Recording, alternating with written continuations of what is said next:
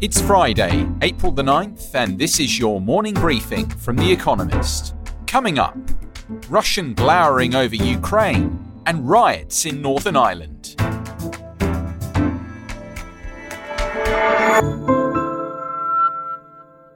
First, the world in brief. The Pentagon said it was considering sending battleships to the Black Sea in response to Russian troops massing on the border with Ukraine. Yesterday, Dmitry Kozak, an official close to Vladimir Putin, said Russia's forces would intervene if Ukraine's army were to step up attacks on Russian-backed separatists in the east of the country, which would presage, quote, the beginning of the end of Ukraine. There was a seventh consecutive night of rioting in Northern Ireland, capping a week of violence that authorities deemed the worst in, quote, a number of years. Police officers trained water cannon on petrol bomb and firework-throwing gangs. Paramilitary groups, both nationalist and loyalist, are believed to be stoking the trouble. Emmanuel Macron, France's president, will close a top college for civil servants that was criticised as a fast track for elites to get high-ranking jobs. The École Nationale d'Administration, which Mr. Macron himself attended, admits fewer than 100 students a year. Mr. Macron first suggested closing the college in 2019, in the wake of the populist Gilets jaunes protests against his leadership. The Biden administration announced actions aimed at curbing American gun violence. It will require background checks for buyers of, quote, ghost guns, homemade weapons without serial numbers, publish model legislation that would allow police to confiscate guns from people in mental health crises, and produce an annual gun trafficking report. Joe Biden also called on Congress to pass actual legislation, which is unlikely to happen. Benjamin Netanyahu, Israel's prime minister, said his country would not cooperate with the International Criminal Court's investigation into possible war crimes in the Palestinian territories. In February, the court ruled that it had authority in Gaza and the West Bank, even though Palestine's statehood is disputed. Mr. Netanyahu said Israel did not recognize this authority and could investigate matters in Palestine itself. Australia will scrap a rule which exempted judges and politicians from sexual harassment laws. A wave of allegations by female lawmakers and their staff prompted widespread protests by women last month. Employers will now also be compelled to take steps to prevent gender discrimination, and complainants will have longer to register their claims. And Bank of America said it would earmark $1 trillion for environmental business by 2030, building on the $300 billion already promised for green projects. The money will go towards lending to, raising capital for, advising and investing in sustainable businesses. In February, the bank said it would aim for net zero greenhouse gas emissions by 2050. And now, here's today's agenda. Not over him, Republican donors and Donald Trump. The Republican National Committee hosts an annual retreat for its top donors in Palm Beach, Florida this weekend. The meeting lets politicians rub shoulders with mega donors, fostering strategic collaboration for future campaigns. Several leading contenders for the party's presidential nomination in 2024 will be in attendance, including Ron DeSantis, Florida's governor, who polls near the top of the field, as well as Donald Trump, the clear frontrunner.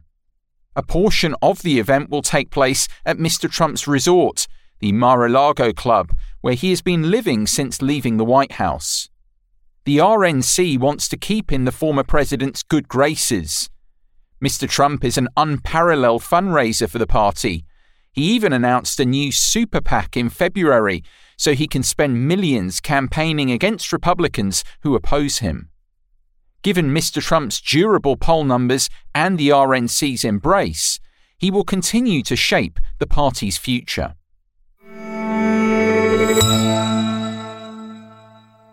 Sorting signal from noise. Vaccine side effects. On Wednesday, medical regulators in Britain and the European Union said there was evidence that the Oxford AstraZeneca COVID-19 vaccine may be linked to very rare blood clots. Both say the jab's benefits outweigh its risks, but in Britain, under 30s will be offered an alternative. As more people are inoculated, rare side effects will inevitably be detected. The European Medicines Agency says that in the EU, blood clots in the brain were reported in one person per 100,000 under 60s who received the AstraZeneca shot.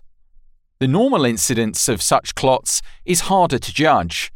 Estimates range from 0.22 to 1.57 per 100,000.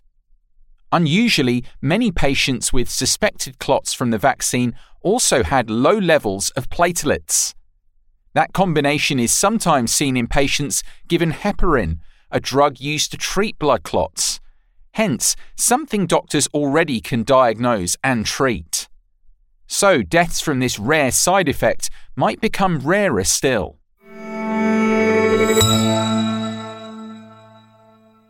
Rules of succession.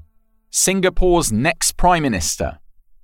Singaporean politics received a jolt yesterday when Heng Swee Keat, the heir apparent to the Prime Minister Lee Hsien Loong, announced that he would not take the top job after all. Succession in Singapore is normally planned years in advance by the grandees of the People's Action Party, which led the country to independence in 1965 and has governed ever since. But they failed to foresee that Mr. Heng, an accomplished technocrat, lacked the skills of a retail politician, though he says he is resigning because he will be too old for the job once he gets it. In the most recent election, he won his constituency by just 53%, a humiliating scrape. The favourite to replace him is Chan Chun Sing, the pugnacious trade minister, who at 51 is a whippersnapper. While the PAP debates the succession, Mr. Lee has manfully agreed to stay in power for as long as it takes to find a replacement.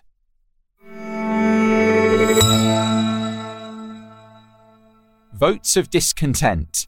Elections in the Andes.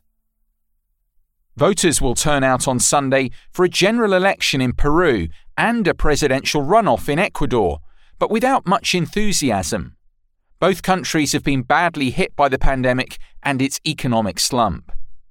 Both also suffered prior discontents, with protests in Ecuador in 2019 and widespread disaffection with the political process in Peru.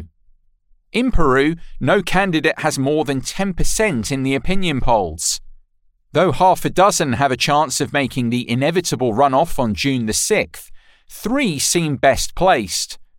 Yoni Lescano, a populist of the centre-left, Hernando de Soto, an economist known for his work on the informal sector, and Keiko Fujimori, the conservative daughter of an autocratic former president. Meanwhile, in Ecuador, Andrés Arauz, the nominee of Rafael Correa, a leftist populist former president, has a small and narrowing lead over Guillermo Lasso, a conservative former banker. In both countries, winning will be easier than governing.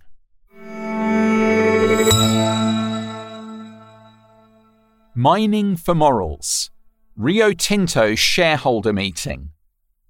Today, shareholders in Rio Tinto, an Anglo-Australian mining giant, will force votes on measures designed to improve its environmental and social governance, ESG. The company is under pressure after it destroyed a 46,000-year-old Aboriginal cave system in Western Australia last year, which cost Jean-Sébastien Jacques, the boss, his job. The proposed initiatives, which among other things make Rio Tinto's emissions targets more transparent, will almost certainly pass. The company's management supports them too. Last month, Rio Tinto also announced reforms to its management of, quote, heritage sites. But friction persists.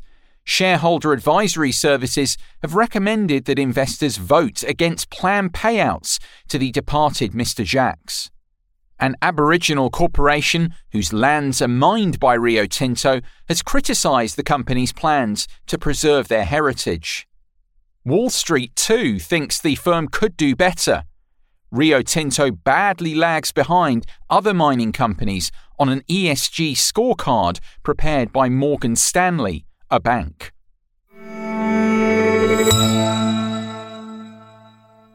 Finally, here's the quote of the day from Francis Bacon, who died on this day in 1626.